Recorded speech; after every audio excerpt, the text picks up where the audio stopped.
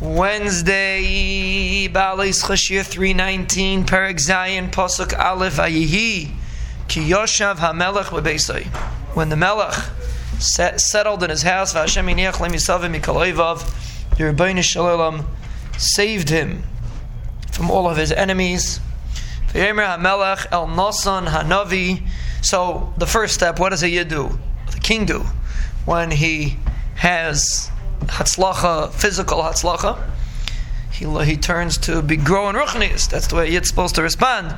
When he has Hatzlacha and Gashmius, you try to strengthen yourself in Ruchnius. I sit in a cedar house, and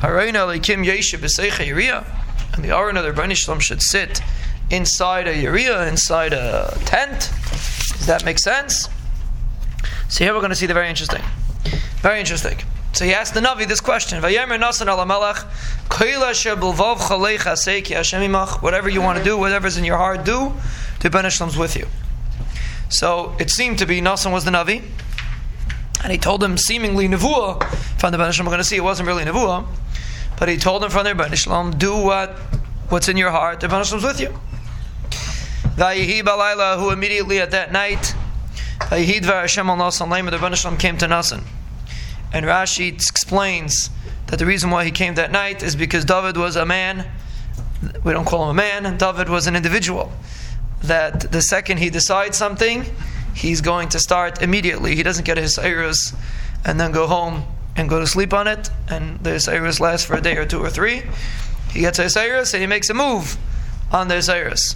So immediately he told him, Leich v'amarta el Avdi el David. First of all, he called him Avdi, because even though he's going to tell him not to do something, but that's the biggest Avdus Hashem.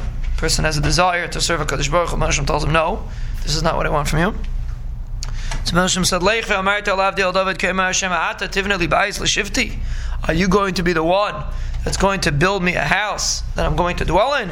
Ki lo yashavti b'bayis l'miyayim ha'aleisias b'nei Yisrael mitzrayim v'adiyem hazeh. I never settled in a house from when they came up to Mitzrayim till now. The ayam is halech ba'oil of a mishkan, a very important concept. Mishkan is not just a small form of a bayis. It's a whole different entity than a bayis. A mishkan is not a bayis. And there's a reason for that. But upon the concept of a mishkan, the Rebbeinu Shalom never had a place that he settled in this world. There was always an oil and a mishkan. So Rebbeinu Shalom said, when I brought Klal Yisrael from Mitzrayim, there was never a bayis there. It was always ba'oil of a mishkan. So Mela, are you going to build me a bayis for me? I never dwelled in a bayis. It's something new. Which is really probably the reason why Nasan assumed, right? Nasan made an assumption when he said that you should go do it. He didn't have a nevuah from the Rebbeinu Shalom. If it would have had a nevuah, it would have been true. But Nasan made an assumption based on his understanding that David was supposed to build it. And therefore when David responded, no. Well, the Rebbeinu Shalom responded, no. We'll see what the shtickle Torah was. But the Rebbeinu Shalom began by saying, I never dwelled in a house. This is something new.